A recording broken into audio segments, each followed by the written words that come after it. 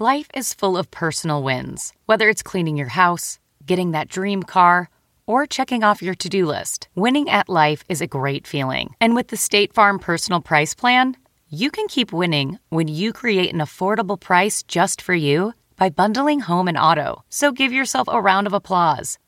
Talk to a State Farm agent today to learn how you can bundle and save with the Personal Price Plan. Like a good neighbor, State Farm is there. Prices are based on rating plans that vary by state. Coverage options are selected by the customer. Availability, amount of discounts and savings, and eligibility vary by state. This episode is brought in part to you by Audible, your go-to destination for thrilling audio entertainment. Whether you're looking for a hair-raising experience to enjoy while you're on the move or eager to dive into sinister and shocking tales, Audible has an exclusive collection of thrillers from best-selling authors that will keep you on the edge of your seat. Like James Patterson's first audio-only thriller, The Coldest Case. Experience stories like never before, where every chilling detail is brought to life by captivating sound design. Plus, as an Audible member, choose one title a month to make yours forever.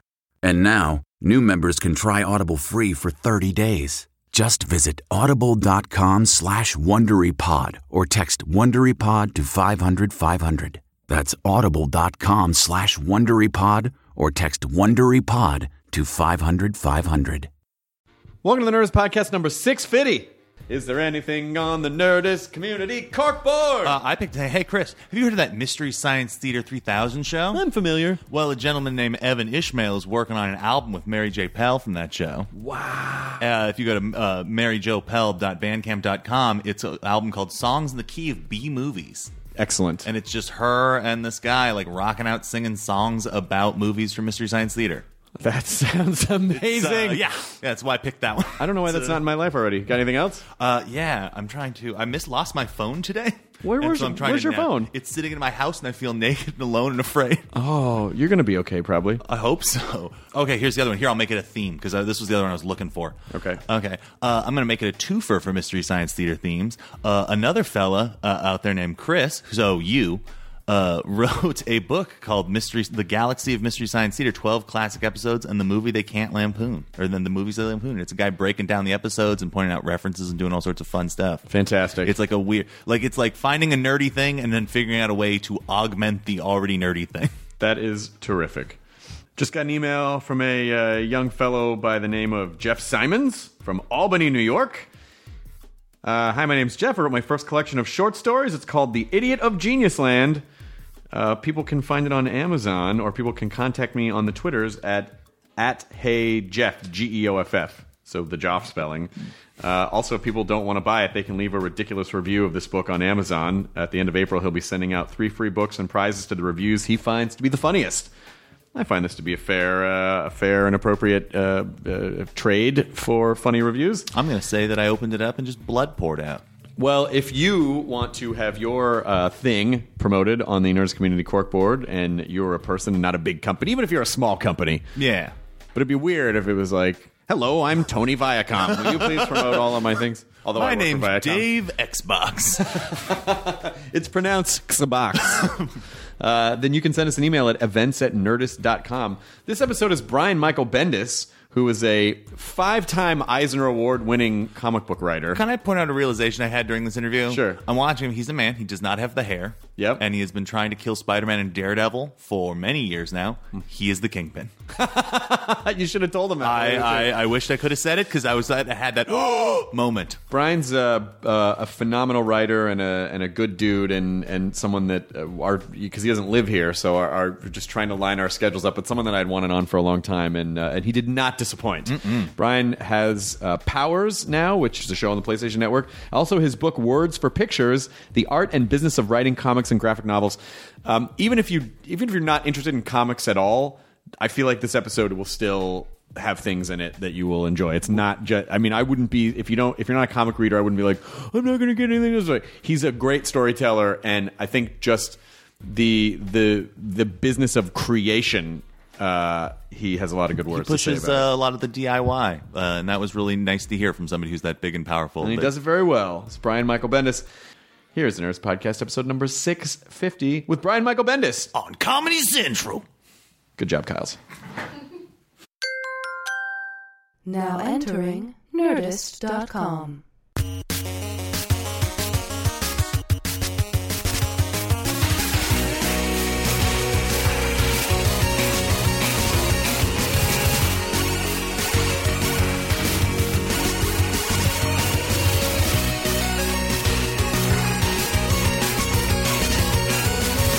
Microphone, unless for some reason you find yellow to be a disturbing color. Well, like a Green Lantern, it's the only room that Oh, I got the green one. this is the only room that joke would work in. I'm the galaxy's police. What am I? But I can only make a green microphone. Remember the Batman and Robin All-Stars where they painted the entire room yellow? Like Batman and Robin just painted the whole room yellow and themselves. And just smoke some cigarettes That was and not a great run, but Then hey. beat the shit out of Green Lantern. Yes. Is that what I'm saying? that'd be a really shitty You thing. could just pee on him. Yeah. Just cover his eyes. We have a birthday surprise. I don't think you could. I feel like Batman's very hydrated. It's just going to come out clear. At DC, by the way, that'd be just me having people pee on Green Lantern that'd be the event, the summer event. Infinite urine. Green Lantern would not appreciate golden showers. Like that's the worst. No. That's Yeah, probably it's one of the probably, worst things. Man's antithesis. Maybe he just loves it, and that's what tortures him. It's a bummer. I really like it, but I'm sure The more that'll- asparagus yeah. you eat, the more it actually Yep. affects the wow. outcome. That's what broke up him and Ollie Queen. Listen, there's a wealth of things if you know that should be written down right now, but you don't write for DC, so it doesn't. It's not going to. I pitched this. They didn't. They didn't go for it. I think I'll be hearing back from you soon. All right, guys, It's been, hear me out. it's been 18 years. I think this is. Green the year. Lantern gets peed on. Yeah. Okay, I know you're excited. We bring in Aquaman. It's a whole water sports storyline. But but there's a twist. But now that we're talking about it, I would like to see Jason Momoa pee on Ryan Reynolds. I mean, I don't know if that's weird. I think I've seen that on Tumblr. That must have happened at some point. I think there's right? a Tumblr dedicated to that. I'm sure there is. I'm sure There is. That's a total Rule 34. That exists somewhere on the internet. Somewhere on the internet, Jason Momoa is peeing on Ryan Reynolds. For sure. You guys are probably reeling from the judgment that, guys, Blurred Lines ripped off Gotta Give It Up by Marvin Gaye, and they have to pay the Gaye estate $7.3 million. Yep. Is it just 7.3? I thought it was 17.3. Well, the original suit, they were going for 25. Yeah. But apparently they got $7.3 well, they million deserve it. You rip shit off, you got to pay for it. Ray Parker Jr. Yeah. Yep. Yes, Huey Lewis. Still undisclosed. That Still- is still But an that's undisclosed when you settlement. go, no, I'll just write a check. Dude. Yeah, I'm not even going to argue with you. It Yeah. just it really. I just want that to come out someday. Just like after It's maybe in after a Huey dies, box or the with- news decide. It's in a box with the Harvey Keitel dailies from Apocalypse Now. Yes. We will never see them. It'll Never happen. Someone somewhere. The president is it's like okay, Mr. President. Here, here's who shot Kennedy, And here's the footage of here's what the fuck Keitel. Harvey Keitel did. And here's Here's how how much much- money Ray Park Jr. had to pay Huey Lewis. Holy shit! all of it. Like that's the thing that blows the president's mind. How much money Huey Lewis still gets just off that? Well, that's the thing too. Like Jimmy Carter, he was like, as soon as I'm president, I'm gonna release all the UFO files. And then when he became president, he was like, I can't release the UFO files due to national security. So like, what the fuck did he see in there? Where he was like, No, that's they have there's a website actually you can go to that shows the president the day before they take office, and then 3 weeks later after they've been debriefed, and they literally turn white like they saw a ghost, like their hair turns gray, like you can there's an aging of whatever shit. whoever pulls back the curtain and shows them whatever they're showing them, it's probably like that speech from Men in Black where he's like, that we're always a minute away from getting blown out of the sky. It's just that people lead their happy lives because they don't know about it. yeah, the Matrix is real. Yeah. It is real. Oh my God, I can't even imagine. And then not only that, but then the president just has to live out the rest of their lives. No, you can't unhear that stuff. Yeah, you can. Yeah. Unless they deprogram them somehow, like when they leave office, like, okay, all this shit that you knew, now we're going to have to take some of it out of your brain. Mm-hmm. And maybe that's why former presidents always seem a little wacky Yeah. because painting their own foot. Yep. Yeah. Because they've had their brains screwed with a Yep. little bit. They've had now I stuff. paint dogs. Mess around. I paint dogs. I like to paint presidents as dogs. I think that would be amazing. I think if George Bush started painting presidents as dogs, like big. He'll get there. He'll get there. You think so? Oh, yeah, Just yeah. give him a little Yeah, it's just short run. What's the now in the comic book world? Speaking of, essentially plagiarized material, Yes. there's only so many. You're come to the right place. Yeah. There's only so many. There's only so many. I set that up in a negative way. I didn't mean it that way. There's only so many types of storylines and ways that you can mix and match characters. At a certain point. What are the rules? I mean, I'm sure. How can you tell? Like, okay, wait, this person definitely ripped this thing off from this. This came from this. This came from. It's tough. It is. We talk about it a lot because comics in general have a real mashup. It's a bastard medium. Like there isn't one medium that makes comics. It's any kind of writing, any kind of art can be made into comics. So you got like line art and photography and digital and anything. And the writing, it could be screenwriting, it could be poetry, it could be purpley prose, it could be any of those things. So it's a mashup genre to start with, and then within it is all this like fertile imagination. So the good news is you get a lot of good stuff. Like a lot of stuff is tried, but you do get a lot of stuff like, I like Bruce Lee movies. I'm going to do a Bruce Lee movie in my comic book, So, and it's funny. Sometimes you'll see somebody will do like a comic that's clearly beholden to something. Like they love The Godfather, and then someone will rip off them a little bit in their TV show, and our friends will go, "Oh my God, you believe they ripped me off? They mean your rip off of The Godfather?" It's the circle of life. They ripped you off before you wrote your thing. It's the circle of hack. Yeah. But you just sit there and you go, you look through stuff and go, you want to make books that you would buy. That's like the number one rule for us. Like, would I buy this if my name wasn't on it? If I was going to store, would I buy this?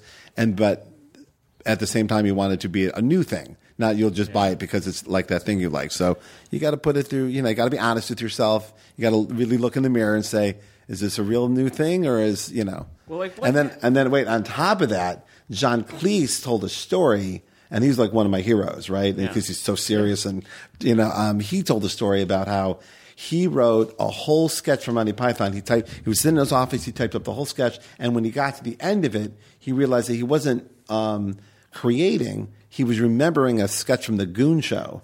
And it was only when he was done did he read it back. Oh, I saw this sketch. Peter Sellers did this sketch. I'm like, and that freaked me out. Now every time I think of a new idea, like for Avengers, I go, did Roy Thomas do that? Like I have to call people and go, am I remembering this or did I think of it? That sort of like leads into my question of like, so when you take over, like, and they're like, okay, Spider-Man, you do the Ultimate Spider-Man, and then do you then have to go? Okay, and do you have to go back and go, well, I need to look at every storyline that Spider-Man's done over 400 issues? Well, that's a little easier because you're adapting. Yeah. The job is to take this thing and freshen it up and so there you just look at it and go, well, it's not broken. Yeah. So there's nothing to fix. Yeah. It's just telling the story. And I've told this before. It's like I looked at it like Shakespeare. You adapt a Shakespeare play, you put it in a new setting. They put Hamlet in New York once. But the truth of the piece doesn't change. The language of the piece doesn't change. Yeah. So, and then I read one interview where Stan Lee said the only reason the origin of Spider-Man is 11 pages long is because that's all he had. And I was given like as many issues as I wanted. And I said he wanted to take this for a ride if he was allowed to. So they kind of emboldened me to like, I will do what he wanted. Yeah. And but that's why it was so interesting that the origin story of Miles Morales is like a frame, basically. It's just like he goes to his uncle's place and like, I got bit by a spider. I got powers. No, but there's a lot of build up. Yeah, I know. But I feel like at that point it didn't really bother me because I'm like, yeah, we know this is how Spider-Man's created, so let's just get into the good stuff. No, we want to get to we want to get to it. Yeah, and also like you grow as a writer. Yeah. Maybe you don't, just because you can't take 100 issues doesn't mean you have to take 100 issues. But you did it in like 8, right? How many issues did you do it in? Ultimate Spider-Man's origin was 7. 7. So so it's like 120 pages or something of an origin. It's kind of it's kind of a scary medium in the sense that if you're a band or you're a comic or there's so many other mediums where you can go workshop stuff, but it's not like you can't really workshop a comic. Well, you can and you can't. I mean, it depends. Like a lot of time, you are doing it whether you realize it or not. It's like you have to make one every month. So we'll make this one, and we'll make the other one better than this one. And so there's a version of that. But but the audience expects a lot, and they're right because they're expensive, and you should be giving them everything you have. So you can workshop privately. Like you can do like exercises, and there's a lot of sketch work and a lot of conversation between writer and artist where we do shop it out. And then we have, if we're working mainstream, we have like a nice infrastructure of people to bounce ideas off of. So it does get workshopped.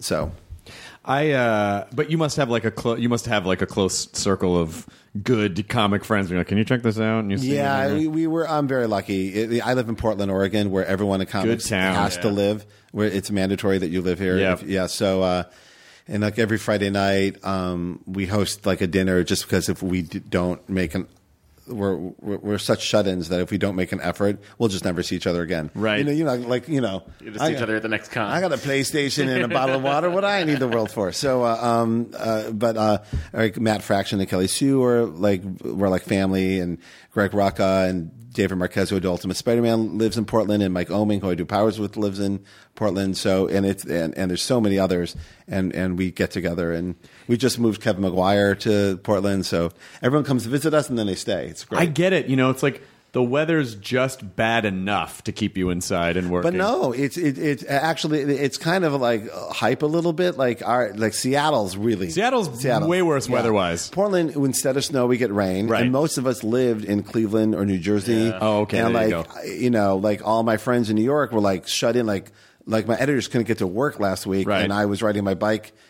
And I was like, felt bad. Like, you know what I mean? But you're from Cleveland. Yeah, I'm from Cleveland. We had lake effect wind. We had like 33 below zero. I'm a bike rider. I'll take a little misty rain a couple of months a year. It's not that bad. It's fine. Yeah, I spent probably 3 or 4 New Years in Portland just because I just like the town. Yeah, and it's also just very open-minded. Everyone just does whatever they want and is creative and just expressing themselves individually.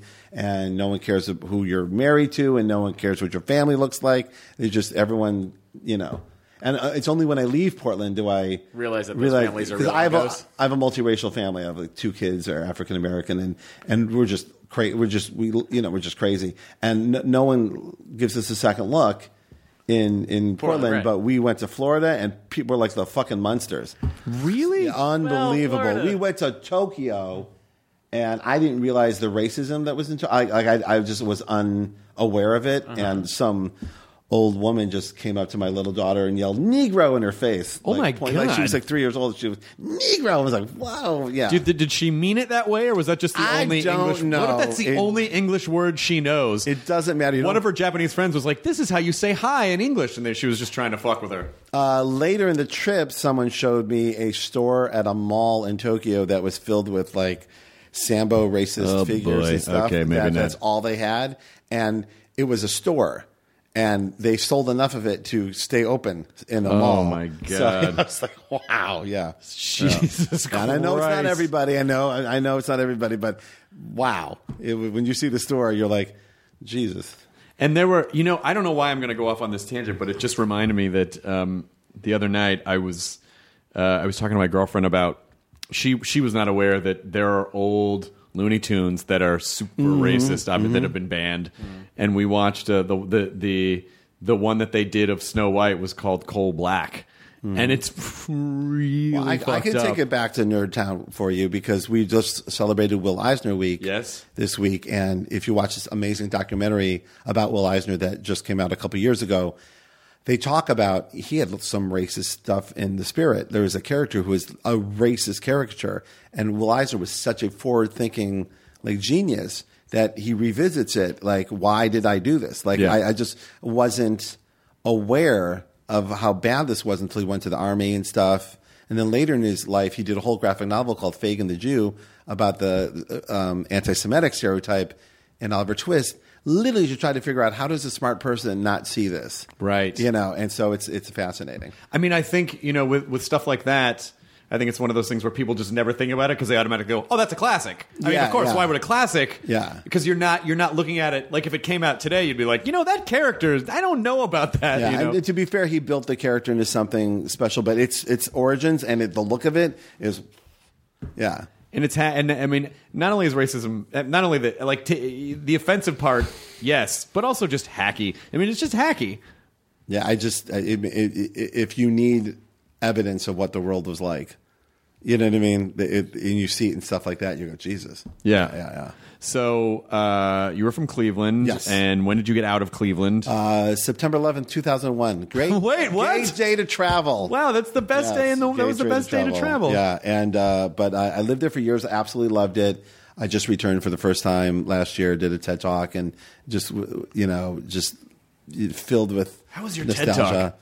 It's scary. It's scary, dude. It is scary. Have you done one? No, I haven't done one. It's scary because, like, I like this. We're talking. You know, we talk about whatever we're thinking about, and we do panels or like that, right? But TED Talk is a 25-minute performance. I thought it was 15. It ended up being 25. Okay. And everyone's ends up being 25. But You're on the hook for 15 minutes. yeah, but you have one take, and you're working to an AV thing behind you, and you better get it done. Yeah, so it was Because that's going to live forever on the TED site. and it's a different set of muscles than I use. So I was terrified, but it worked out. What was your TED Talk about? Me? No, it was what they're all about. No, Hey guys, what do I like? That would be hilarious. Mine was about.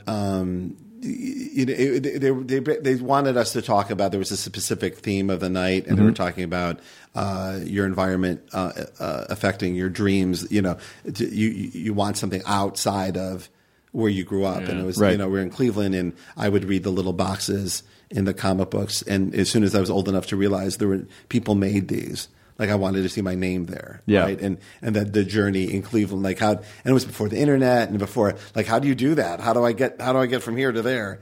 And it was just talking about that, and Walt Simonson being so cool to me when I was a kid and stuff like that.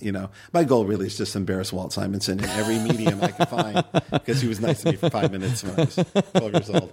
But yeah, so it's just to talk about that, just talk about because that it is the thing that I get asked the most about. It's that I want to make comics for a living. Of course. How do I get from here to there? I just can't. You can't even find the road, and it's so much easier now than it was. And so but I try to teach by example. Like I was you. I was you without the internet, so you can do it. And listen, if I can do it, seriously, you can do this. So. Yeah, I mean, I would imagine the path was a little more direct. I assume pre-internet. Well, you'd send in your work to someone or have someone look at it, or you. No, it ended up being you go make a comic book. Go make a comic book and then make another one and make another one and get good at it. And either do it with your friends or do it by yourself.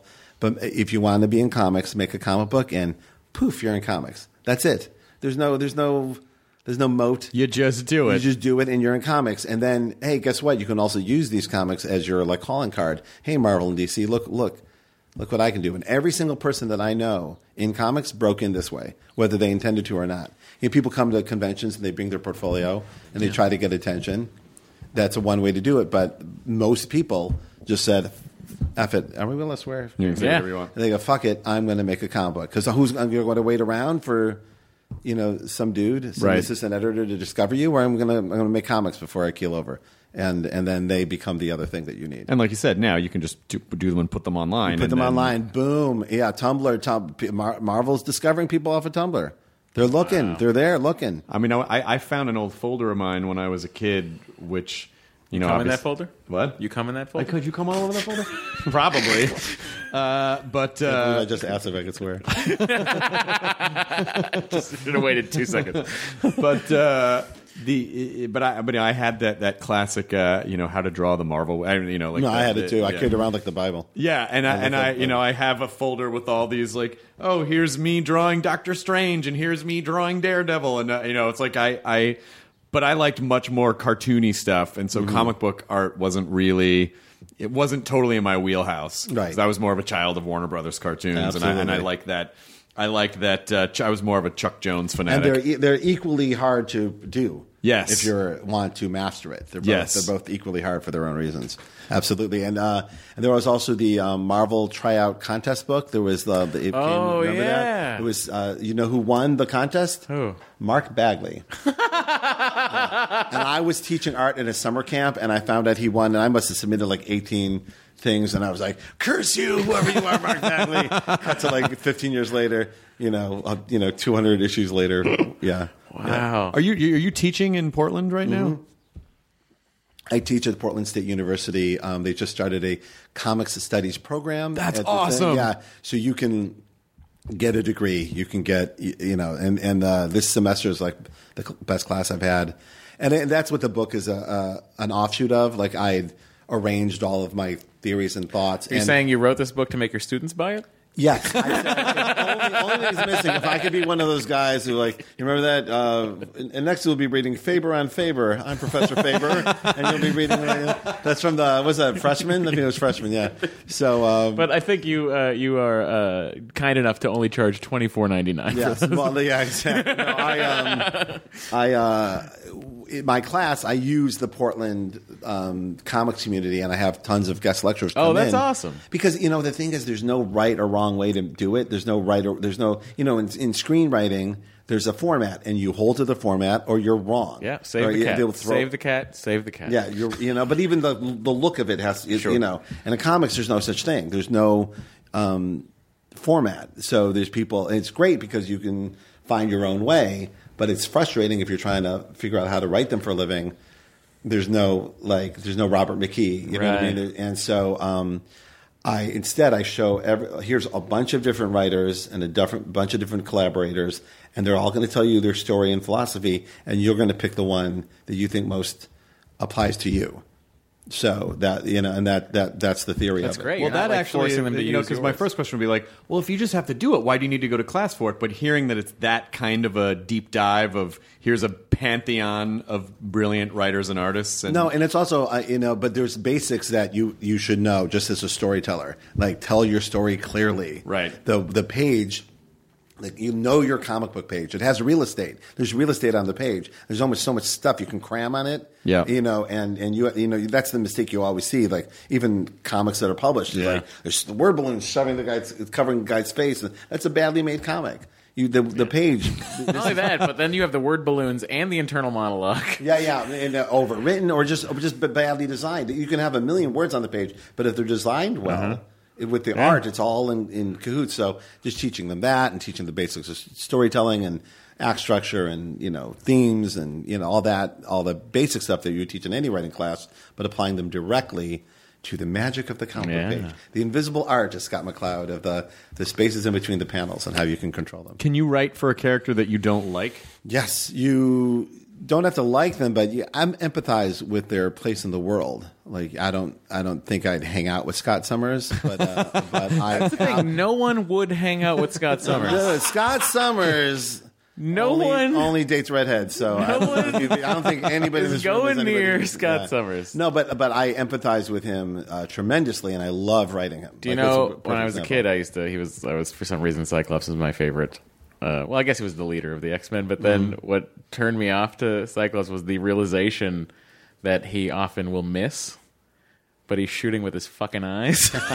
Like, how do you miss with your goddamn eyes? No, but what I like about him, and I like about like Captain America, is that when we were kids, they were the characters that would only have like little fitful bursts of interestingness. They were the most vanilla. Like he was kind of like the most vanilla X-Men, and now he's the most controversial X-Men. Like there's nothing you can do with him without half the internet screaming at you, and it's fantastic. I love that about it. When you figure that game out, it gets really exciting. Yeah. Like but like. So you don't have to like them, but empathy. You have to look at like Magneto is like the best villain because his point of view is correct. I mean, he has a point of view. I wouldn't say correct, but it's arguable. Right. Like you can go, I see why you think that. Yes. And there's a lot of evidence to support your theory. What you're doing about it is incorrect. Right. But when you see those Magneto is right T-shirts, they're talking about he ain't wrong. Right. Yeah. If given a chance, everyone would round anybody up. So. How much leeway do you have when you come in with a character? Like, how much do you go, well, I have to, there has to be this much canon, or I don't have to worry about canon, or I can do, like, how far can you spin a character off in your own direction? I have an editor, Tom Brevoort, is a name you've probably seen in the comics, and he has an excellent quote that continuity is a tool of storytelling like any others, and it can be abused, or it can be used beautifully. And when people are abusing it, they're like either leaning on old stories, or they're retelling old stories, or like, hey, remember the Days of Future Past? I'm going to do that again. A flashback episode. Spider-Man's trapped in an elevator. Happens all the time where you see like the full page like flashback. They used to do that a lot. They don't do it anymore, but like you'd see like, every time Ultron showed up, here's everything Ultron ever did or said in the whole page. And you're literally like eating up one of your pages doing a greatest hits package. And it served its purpose more before there was like a recap page. I got it, but like Garth Ennis' quote about that was like, "Evil robot, move on." If I need to know more, I'll go find out more. There's boxes full of comics in stores. I can go find them. Are we in a golden age of superhero movies, or is it a bubble that you think is going to burst? It's not a bubble. Good. No, I really. People talk about the bubble since the second X-Men movie. Right. And you've been there the whole time, so you know. Right. What's hilarious. What we're seeing now is, and some people won't agree with me, but I know I'm right, is Sound like in Magneto. comics, no. In comics, there is some creators that have struggled to find mainstream acceptance, so they piss all over everything mainstream. Sure. But really, if DC called tomorrow and said, you can write Superman, okay. Right. And so there's that, right? And we're seeing the film version of that go on right now, where every time someone wins an award, they get up and go, fuck superhero movies, right? That's what James Gunn wrote a great response. Oh, did he do it? He wrote a response and posted on Facebook all about you can't tell me that you care more about your thing than that I care about my thing. Ridiculous. Like I put as much work into the characters as but even more so, I would tell you that 9 out of 10 times those person are actively looking for work at Warner Brothers or Marvel doing those books. So but I've seen this because this happens in comics too, where they want to write Batman. They can't write Batman, so fuck Batman. You know? But it's disingenuous. Some people really are like, fuck Batman. But some others are just wildly disingenuous. And I've been shown some way out there creators who really scream so much you'd remember it, and then at the same time they have a pitch in. And they think screaming, yelling, fuck you, Marvel, is going to get Marvel's attention. It does the wrong kind of attention. They never call. They never go, you really want me to go fuck myself? Or do you really like me? And you're just saying fuck me? But that's what it is. So we're getting the movie version of that right now. So that little bit of media backlash is literally guys, filmmakers, going, fuck you, superheroes. And meanwhile, they're in line to direct, Justice League or something. I just tend to think that, this is a conversation that I've had many times with people. It's like there's a certain type of proto nerd who's like, it's like pop culture now, and Comic-Con's it just used to be comics and now it's movies, and it's like, hey, it's good for everyone the more people you can pull in. So if there's more comic book stuff out in the world and movie form, it gets more. Maybe a kid's going to start reading comics because I saw this Daredevil on Netflix, or whatever. And Guardians for sure. I've actually felt it on Guardians in a way I didn't even feel it when I was on Avengers when the Avengers movie came out. Yeah, but on Guardians, I felt my kids' friends. Guardians will make them read. Yeah. It's really, and it's you could write a philosophy paper on why.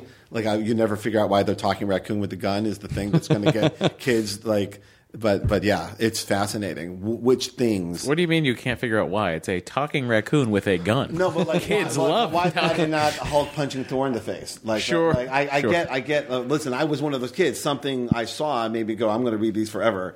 So I get it, but it's interesting how the Guardians definitely inspired an imagination a la when we were kids, Star Wars did to us. We would just sit there and wonder, hey, I wonder what else they're doing in Star Wars. And there was no other, That's a good point. There's no side. Remember, what was that, Splinter of the Mind's Eye, whatever that book was, that Star Wars book? Oh, right. Yeah. They go, oh my God, a side story. Yeah. And more story. With Guardians, there's a ferociousness of people wanting more. Do you think it's because the property itself was not as well known? I think that has a lot to do with it. It does have a lot to do with people it. People are discovering a new, to them, a new thing. It's a Star Wars to them. And it's almost kind of like, Avengers, that's my parents, my parents' superhero is Iron Man, or, but this Guardians, the kids, they haven't heard, this seems like a whole new thing. And then also just James's sense of humor and the fact that he hired funny, cool people to be in the movie. It's just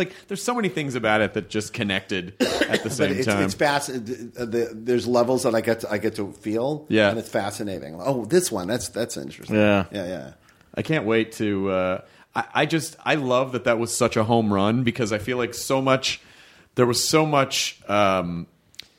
many eyes on that in particular of, like a property that most people had never heard of before. And can you make a big movie? And it's, because it flies in the face of the classic thing that the entertainment business always says, which is, let's just reboot stuff, or let's make, because people need stuff they recognize. Like, they didn't recognize anything about this movie. They just made a good movie and people went and saw it. The Marvel logo got people's attention, but it's got to deliver for sure. When they'd earned trust with the logo, you know what I mean? Yeah. But it had to deliver. I'm part of the Marvel Creative Committee, which is we consult on all the movies. So we read every draft of everything as they come in.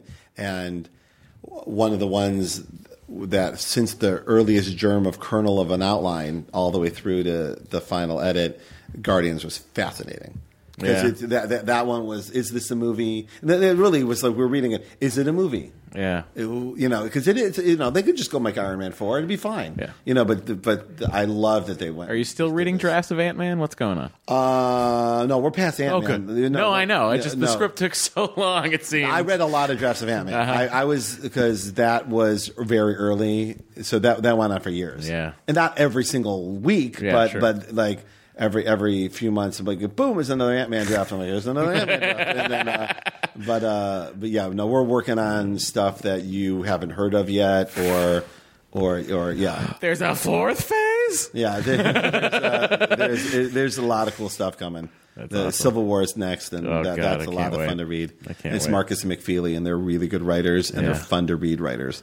So that's true. There are writers who are not fun to read, and there are some writers who are and they're good super scripts. fun to read. Joss is really fun to read. You ever read a Joss Whedon script or an Aaron Sorkin script? They're just fun to read.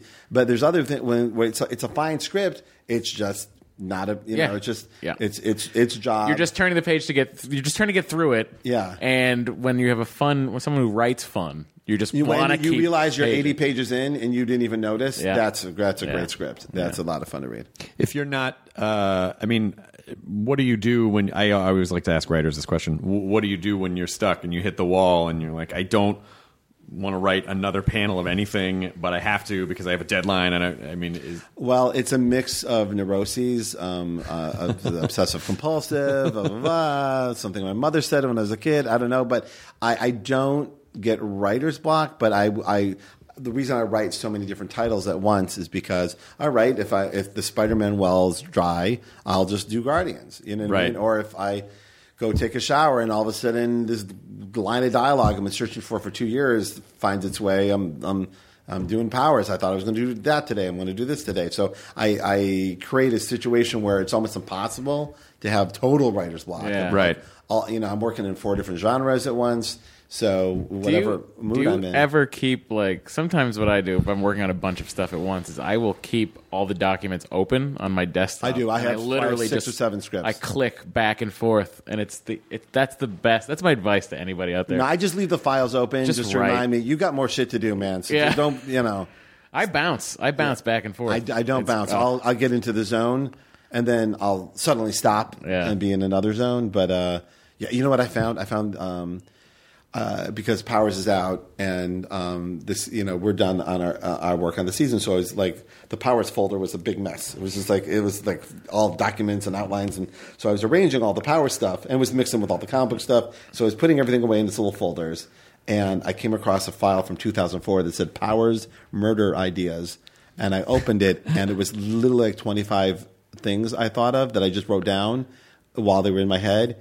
And 90% of them were solid. Like I was like, it was like a time capsule. Go you! I almost started to cry. I'm like, they were good for the show or the book. I was like, hey, future Brian, I have a present for you. Really, it's like, I never had that experience before. Like usually, I'll see some old file open up and go, there's a reason I didn't follow that. That's 2.5 more seasons, PlayStation. You hear that? Yeah, I know.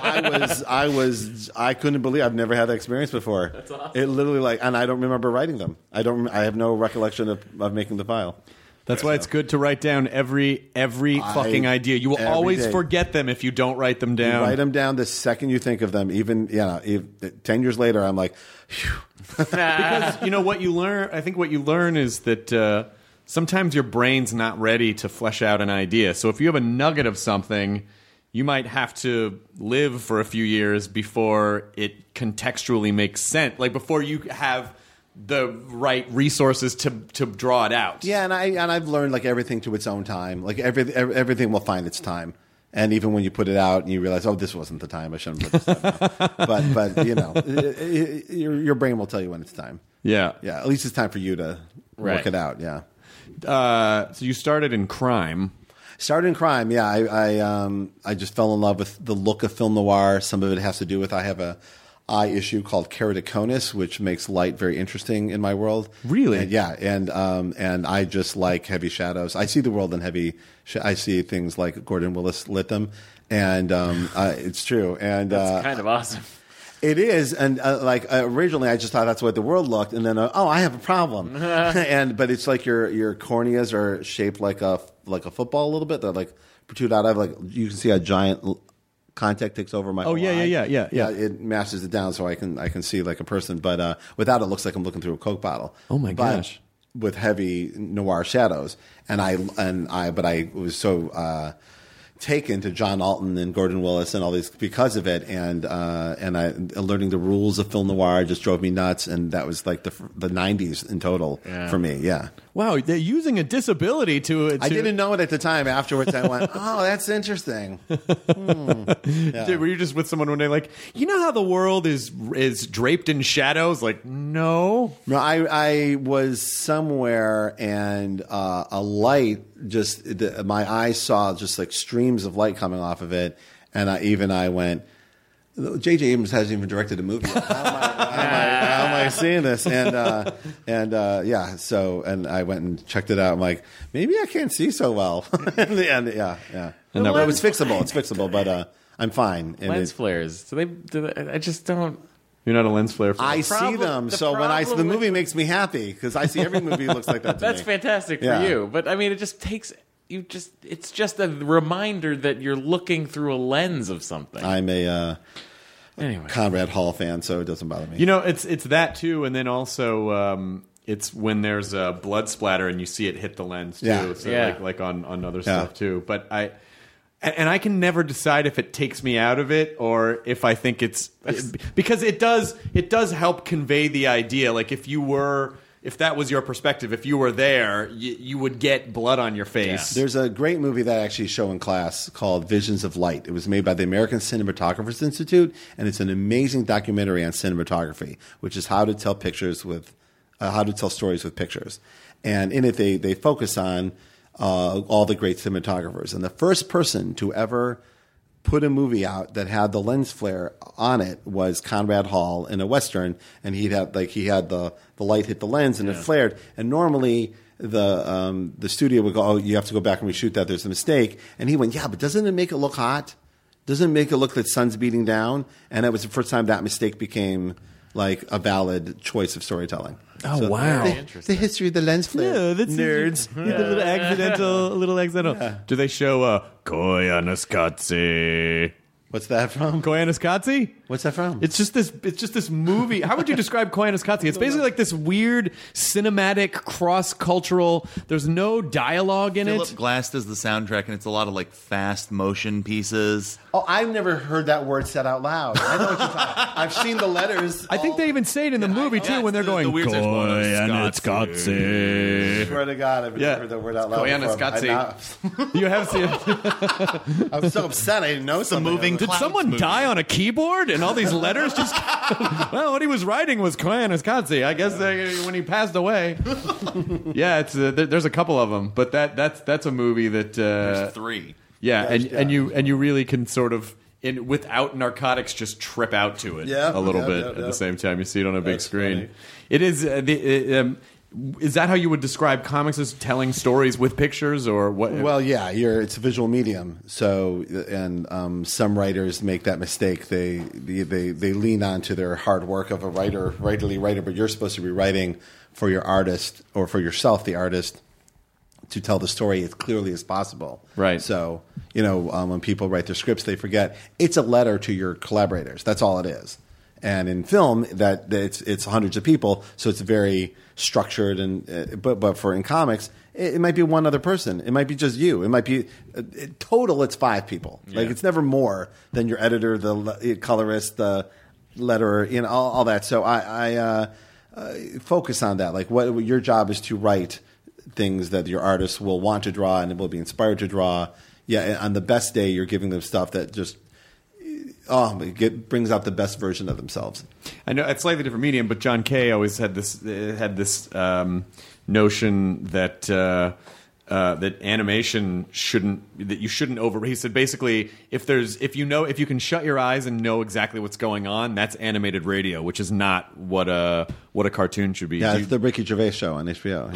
Yeah, you don't need to watch it, but it's hilarious. So yeah. do you find that it's the same thing with comics, that you feel like you shouldn't be able to know exactly what's going on just by reading it? It's opposite. You should be able to, on some level, be able. They said the perfect comic book page. You don't need any words on it. That you can tell what's happening just from the storytelling. And that's also just a great artist at the height of picking the right camera angles for every piece. Yeah. So you look at Jack Kirby, original artwork. You don't know what's happening, but you know what's happening immediately just by looking at it. Do you ever do weird personal challenges where you're like, I'm only going to write X amount of dialogue in this particular issue just to see? Yeah, I've done silent issues. I've done prose. I play with that a lot. It does upset some people. That's a lot of words. My letterer is ready to come. But I try different things because I'm interested in different things. I grew up Howard Chaykin and P. Craig Russell, and they would try different stuff, and they would break up the pages in a different way. It was exciting to me. I got excited. So I try it where I can. And sometimes you try it in a mainstream book that has not had a history of that, and it does throw people because they're just not used to it. But, sometimes that's the stuff you remember the most. How fucking lucky are these kids that they get you as a teacher, like a guy who is a legit working... I thank you. I'll tell you a thing, but I started doing it. Diana Schutz, who is the executive editor of Dark Horse Comics, who had been teaching for a lot of years, and she would have me come in and guest lecture, and I would truly love it. I would love it. And when Portland State was looking to get this set up, she knew I had like 4 kids and 8 full-time jobs. And she goes, bully him into doing it. He used to do it. And I'm thrilled glad she did, because it's very fulfilling.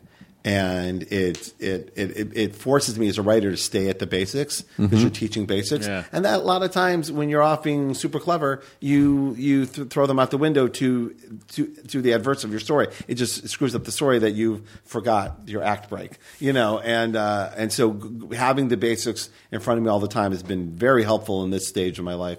And it's exciting when one of your students finds their way. I had a couple of students already make a name for themselves, and it's, I take full credit for it, all of it. But I do. I absolutely love it. And I also said, boy, would I have loved, and this goes back to buying a book that would you buy this book if your name wasn't on it? Right. When I was coming up, and you're talking about my TED Talks about this too, I wanted someone to teach this class. This is the class I wanted. I wanted someone to sit down and here's everything, figure it out, right? And so it had to go with that philosophy. I would want this class, and I have to teach it. And I'm in this position where I can get everyone to come in, Greg Rucka and Matt Fraction and Kelly Sue, and come in and give them the Glengarry Glen Ross speech every week. Yeah, absolutely. Caddies are for closers. Yeah, exactly. So it was. I'm so glad I did. And then it brought me to doing the book, and I'm so glad I did that too, because it just. We're open. Our comics community is global now. It's global, so I hear from everyone all the time, day and night, and these are the questions I get all day. Well, sharing knowledge is like I think it's one of the most important things that you can do, rather than I got my seat. I mean, everyone has like probably little tricks, but comics is historically people don't share. They feel. Right. We found not my generation at all, but the generation like in the 80s. They would never share Neil Adams. They would never share their. No, there was an interview where someone asked John Byrne about process, and he wouldn't answer it, and it really felt like. Do you think we're going to see through you? I mean, like they're scared they're going to be found out or something. And my generation completely abandoned that. We're like share. Yeah, because everyone's going to bring their own thing to it. It's like Gordon Ramsay can tell you how to make a cake, but it's not going to be exactly like Gordon Ramsay's cake. Like you're going to. Well, he's not a baker. You'd probably want to listen to someone else. No, but it is a thing that people immediately assume. They think I'm teaching a how to write like me class, and I couldn't be less interested in that. First of all, it's kind of my thing, right? And I don't need the competition, right? Like me, so it's not. I don't want that. I want you. You're on a path, and I want to help you. Figure out the most out of your path. That's the thing is teaching people not here do X and then Y. It's fine. Here's how you can find your own voice. There's certain questions you can ask yourself or exercises that you can do to keep expressing who you are and find out who that person is. And you might have influences at some point, and you might start off copying someone. In my case, it was like, I'd start off trying to copy Chuck Jones, which is very hard. But in broadcasting, who do you think you were influenced by? Oh, interesting. Broadcasting, Carson, Greg Kinnear to an extent. I can see the Kinnear. Kinnear was really Letterman for sure. Before he got cranky, and but yeah, Carson. But at least he's self-aware cranky. It's not like he's cranky doesn't know it. I like a cranky Dave Letterman. You like a cranky Letterman. Yeah. We're about to see, I think, the next 6 months of him just telling everyone what he really thinks of them. I think we're about a week away from him going. Every guest is going to be like, "I never liked you. You don't smell good." Like you remember the one that Letterman let Paris Hilton have it? Yeah, he's in there. He's waiting to come out. He's got nothing left to lose. It's very true, and I think I wonder if it's even sunk in yet that it's. I mean, he's a month and a half away, 6 weeks away. Is it that far away? I thought it was April. farther. I think April. Well, Steven's not taking over for a little while. September, I think.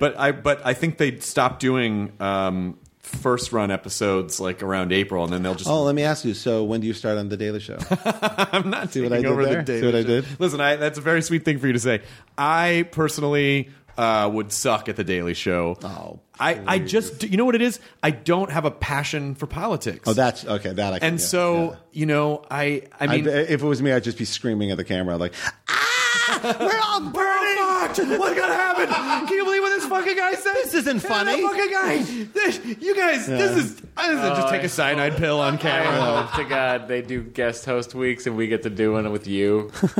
I would love to see you just screaming into the camera. I don't know. How did John do this for 15 years? Is it time for the guest? Is it time for the guest? Bring Kilborn back. This isn't funny. This isn't funny. Yeah, this guy said that, and this guy said that. You guys see The Walking Dead? That was 3 days ago. Not as scary as what's really happening in the world. Not as scary. Yeah. The Daily Show is, and also, who wants to follow John? Like it's like no, it is. Yeah, that's the showbiz. You're just not. I mean, when John followed Kilborn, I'm sure there was a little bit of waves, but it's not like Craig had only been on the show for a few years, so and he wasn't like. It was. I watched the show. Right. It was snarky and fun, but it did not hit a level, that John had hit. And John also had the luxury of being in a pre-social media era where not everything he did was under a microscope, and he was allowed the freedom to find it. Sure. And then he found it pretty quickly. But he also had a couple of shows to start. I mean, he had a lot of practice. Yeah. So I mean, I think mechanically I could do it for sure because I've hosted shows for 21 years, and I know how to get into the DNA. I know how to get into the molecules of a show, but I think it's really important that you have the passion for your source material. I mean, I'm not joking. I don't think Fox News is funny. I don't think it's funny at all. I think it's scary shit. It is scary. And I would have a hard time every day coming up with an angle. I mean, like 5 days a week. Yeah, to laugh or at it. 4 days a week. Not to quote John Cleese again, but I actually wrote a story about this in a comic book years ago. But he did a book with his therapist, and they were talking about how when you're young, everything's hilarious. Because it's just, anarchy, it's, fuck them and fuck this. And then when you get older, you realize it's never going to change and it's not funny anymore. Was this the most recent book that he did about his mom? No. This is like he 20 talked years about it ago. on our show. Yeah. Did he say? Yeah, but this book rattled me because you talk about you get to a certain age and you realize the world's fucked and it's not funny. and no one's changing, no one's helping, no one's changing it, and that's when you stop writing jokes. I'm like, oh, And that's why old people get grumpy. oh my god! But I was like, holy shit, that's really upsetting. I was like in my 20s when I read it, and I was like, oh, that really bothered me. You goddamn kids. Yeah. You know, I think part of what makes that happen is when you're young, you're most of your actions are fueled by this sex fog. Yeah. You're super charged up, and you're just, and then No, but you're also like, fuck you. Yeah. I'm here. Guess who's here? Yeah. Me. I'm here, and I'm going to make it better.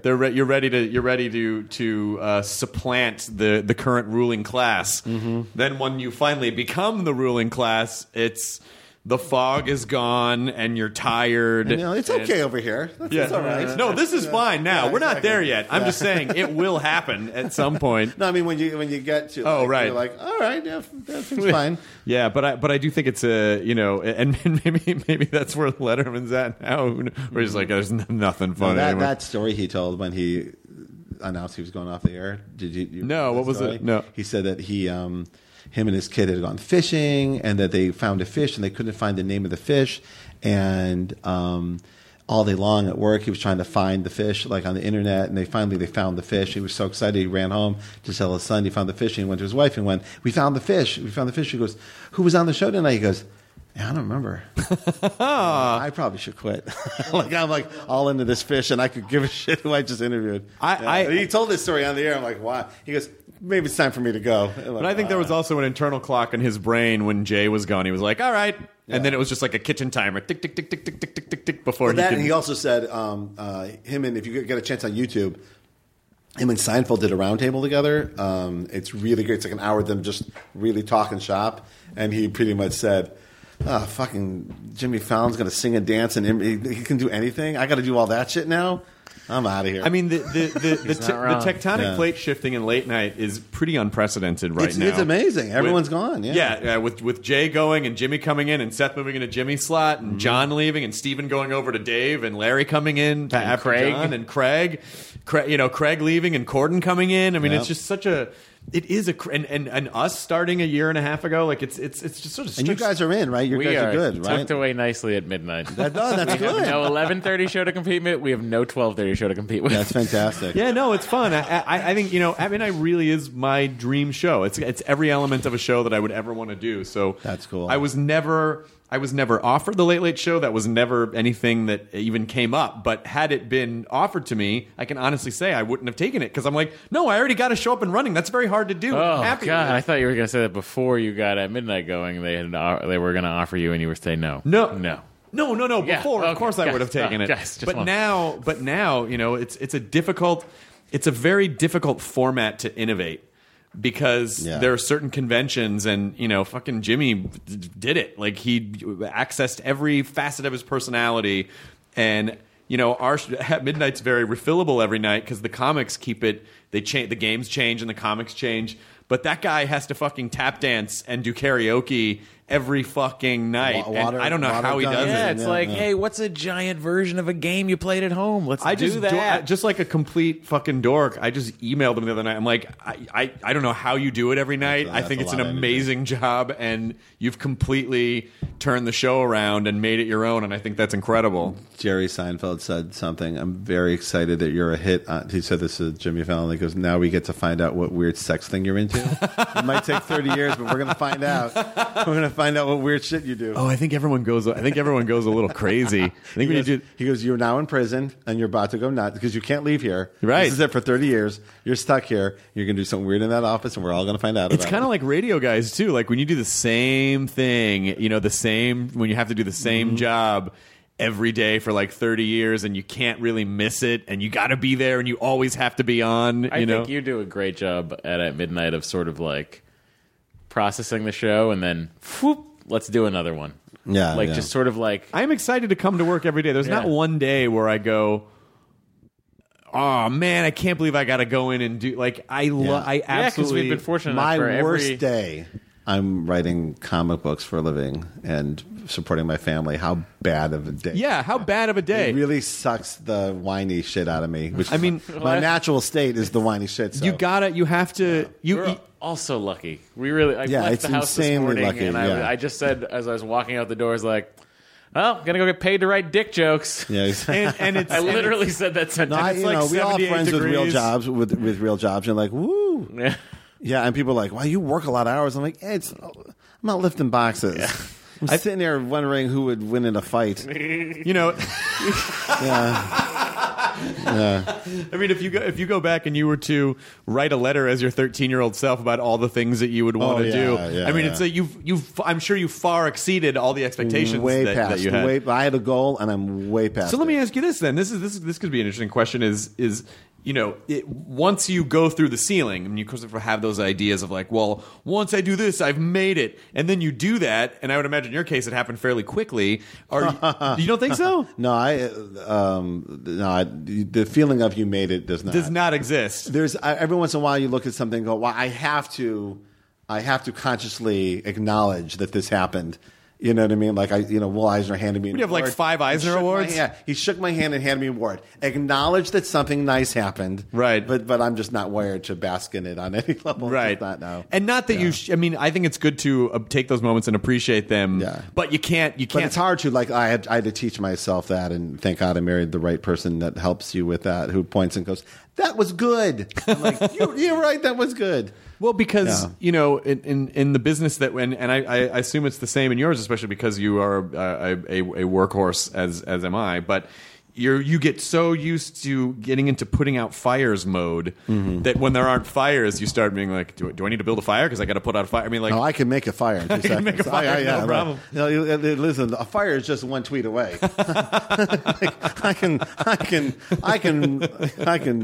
I can upset 80,000 X-Men fans. well, you have a like forum. that. You have a forum too. Like, you My have to- forum's gone. I shut the You got forum rid of it? down. I used Tumblr instead. I found the forum was up for like 22 years. We were Wow, good. Jinx World. Yeah, we were good. That was a really good environment. But I found myself gravitating to Tumblr more. I just liked it more, and eventually just said, I'm going to like lean it all here. Mm-hmm. And just you put up artwork that inspires you. You put up like I get so excited, like a new cover comes in, I get to put it up and talk about it, and I just like the conversation more. But Yeah. that and Twitter kind of ruined message boards because Sure. you know. But it was a great conversation place, and the community was fantastic. We had marriages. We had babies, came out of the marriage. People met on the board, they got married, had babies. Wow. I was immensely proud of that. Yeah, I mean, that's really, you know, all those things. The way that that the stuff that you create trickles down, and like that's part of the DNA that's being passed on. Yeah. in a weird sort of way. Your seed is inside. No, and this goes back to something you said earlier too. It's people discover you at a certain time in your career, and then they stay with you. And that is an amazing thing. You've had that too. Like people, you've gone from project to project, and you're like, oh, that dude's still with me. That's awesome, right? And it's so special to me. It really, it's so special. And then for other people, you're like that band that breaks, and like you remember when REM broke, and how pissed off all the REM fans. Oh man, they were so mad. Yeah, when Losing My Religion came out and won, furious. and Tarsim directed the music video, and they won all the awards, and they were fucking huge, and all the You people used to be great. Now What you happened to Radio suck. Free Europe, man? You guys suck now. And Everybody hurts. I fucking hurt. And I was like, I remember that happening and thinking, I can't wait for that to happen to me. I would love someone to tell me, sell out. I was like, please. Let it be. So when it happened, I was really excited. But it's just the comics community has always there's an interaction that was very unique up until Twitter, when everyone can yell at any celebrity. The only place you could really interact with people who did it for a living was comics or country music. You can go to country music. Used to have a convention. You could do that too. But if you can talk to any comics author that you like, and they're there to talk to, and it's a wonderful thing. It's absolutely, people like to be inside and see what's going on. Yeah, it's fantastic. Yeah, well, when I was growing up in a pre-internet era, it's exactly what you said, where the community was basically, there were like 5 kids in my whole school that were into the same stuff that I was into, and that was sort of our common, it's like we all sort of got scraped into this bin, and but if you wanted to connect with people beyond that, you either had to go to a Comic-Con or a comic book shop. The comic buyer's letter column. That would be the place where you felt like there was a community, and it was not a pretty place. So, but now, do you is Scab having a bad dream? Scout is the Is he sweetest. ever going to stop talking about himself? Oh my god! My dogs do that when they. So. Just having nightmares. Shut up about Miles Morales. Twitter. He's just having a dream where we're just podcasting, and then he No, wakes up. I have two dogs that literally sit there while I do my thing. Oh, really? Yeah. You have the little bunny legs running. Oh, that's Chasing sweet. bunnies, yep. What's your what is your setup have to be like? What implements and things have to be? In place for you to sit down I and run? pride myself, and I do preach this that you should be able to do whatever you do for a living. You should be able to do it anywhere with any pen, any piece of paper, you know what I mean? A lot of people go, I can't draw, I don't have my pen. I've seen Alex Ross pull out a ballpoint pen and blow the roof off the place. I've seen Alex Maleev do it. If you can do it, you can do it with anything. In fact, I've seen friends poke their finger and bleed all over it and made some cool, like Kent Williams-y cool shit, you know? And so I'm the same way. If I have something to write, the phone makes it easy too. You can just start taking notes and stuff like that. But in my house, I have a very cool 60s Japanese architect table that I found at a garage sale that my wife had refurbished. It's the coolest desk. Nice. I really love this thing.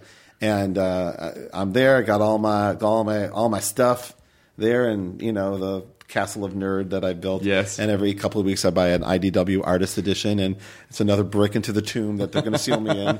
And that's that. So, yeah, they got the comics and the figures and the, whatever. So, yeah. Do you ever have to purge? You have to go, okay, I collected a bunch of this and I really need to, or do you move it to, do you have a storage? I rearrange. I have the hardest part about writing all this stuff I do is that the comps build up. Like I get free copies of everything, and then, which was the whole point of my life, was to get free comics. So it's awesome, but then you have to find, you don't want to throw them away or anything. You want to find good homes and charities and stuff for them. So yeah. Is comic book collecting now? Is it still? I mean, when I was younger, I feel like it was a thing not everyone was doing, and so there are a lot of things that are more special now. But now that's much more ubiquitous. Or is the digital era going to make them more valuable? Well, I have feelings about this. A lot of friends of ours will have nostalgic feelings about hunting for an issue. Mm-hmm. They could never. You don't have to hunt anymore. If you really want it, someone's selling it on Amazon. The hunt would take you all across the country. like I will find this issue of Avengers if it kills me, right? And so that is gone. I never quite cared for it, to be honest with you. I want what I want when I want it. Right. And so what I'm grateful for in the time that I've been making comics is that in the early days, like I'll say Powers as an example. In the early days of Powers, I would get emails or letters. I can't find it. There's nowhere to get it. No one here is selling it. And I would literally try to sell them by hand, But over the course of the years, thank God for everything, no one asks that anymore. They know you can get it one way or another. You can get anything, and they do. And I was talking to my friends, like, isn't that nice? Because that's all you want. Is you want people to have your stuff when they want it. Yeah. And when you were an independent guy, it was frustrating because people wanted it. They were reaching out to you to tell you how badly they wanted it. And they can't get it. They couldn't get it. And it was like, oh. And you think in your head, you've decided for every one person that reaches out, there's 1,000 more lost souls waiting to make me a successful author, and the system is failing me. But I truthfully love that you can get whatever you want. Like today, Powers came out today on television, and boom, here's the link. Boom, I love it. How great is that? Yeah. I love to. I mean, and also, it's very convenient not having to carry a stack of things and just be able to just go to Comixology. Like, okay, I'll buy this, and I'm ready to fly. I'm ready to get on a plane. Yeah, and some people ask you, do you care if it's digital? I don't care if someone projected it on the wall and that's how you read it. I just read it.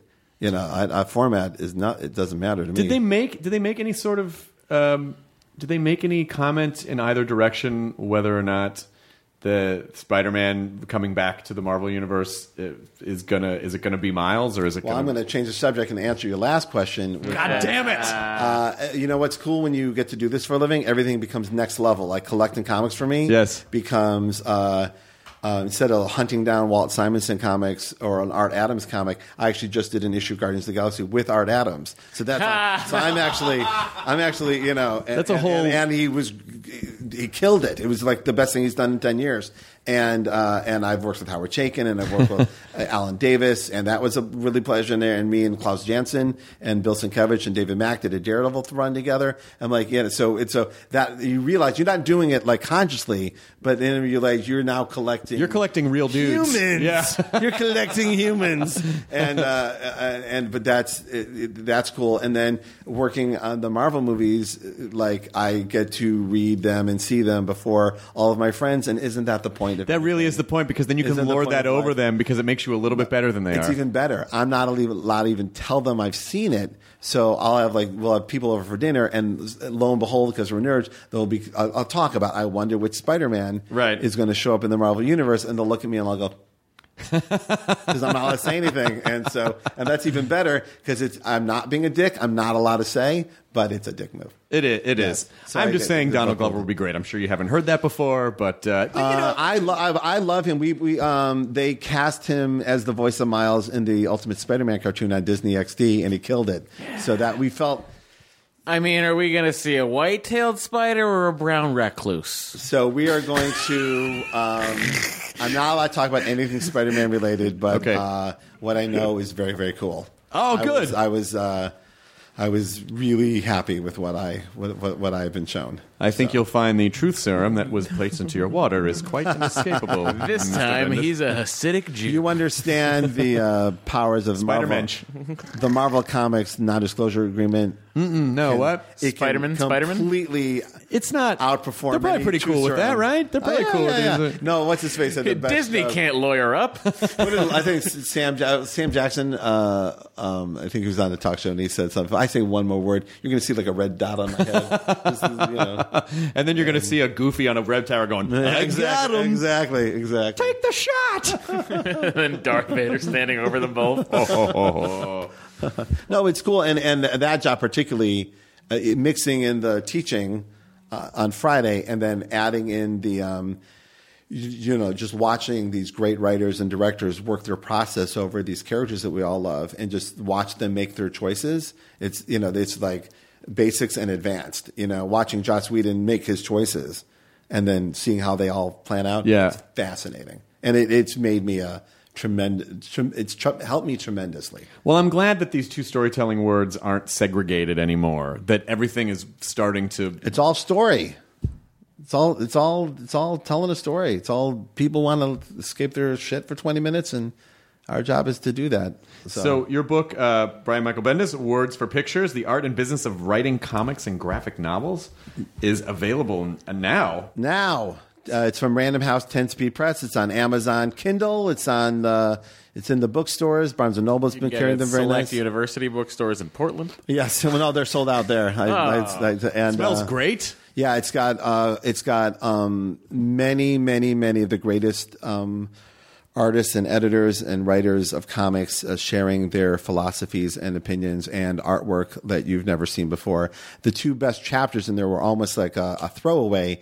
One is an artist roundtable and one is an editor's roundtable. And they are asked the same 5 questions, and the answers were surprising to myself and to everyone in comics who read them, which is, do you like full script or do you like Marvel style?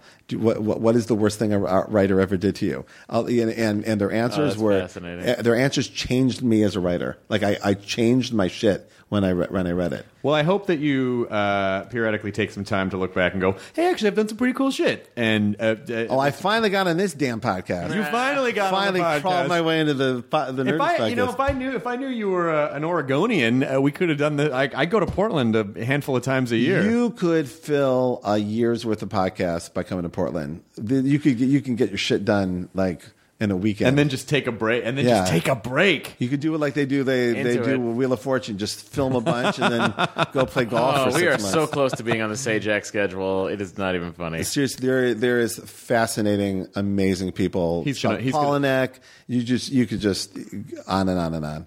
But side note, Sajak's going to melt down big time on television at some point. Oh, for sure, Oh, absolutely. he leaks He a little kind of bit. has already, and he covered it up. You see bolts popping out of the dam. But they Just took his little- Twitter away, so what he tweeted something nuts. He tweeted right? He's tweeted some crazy stuff.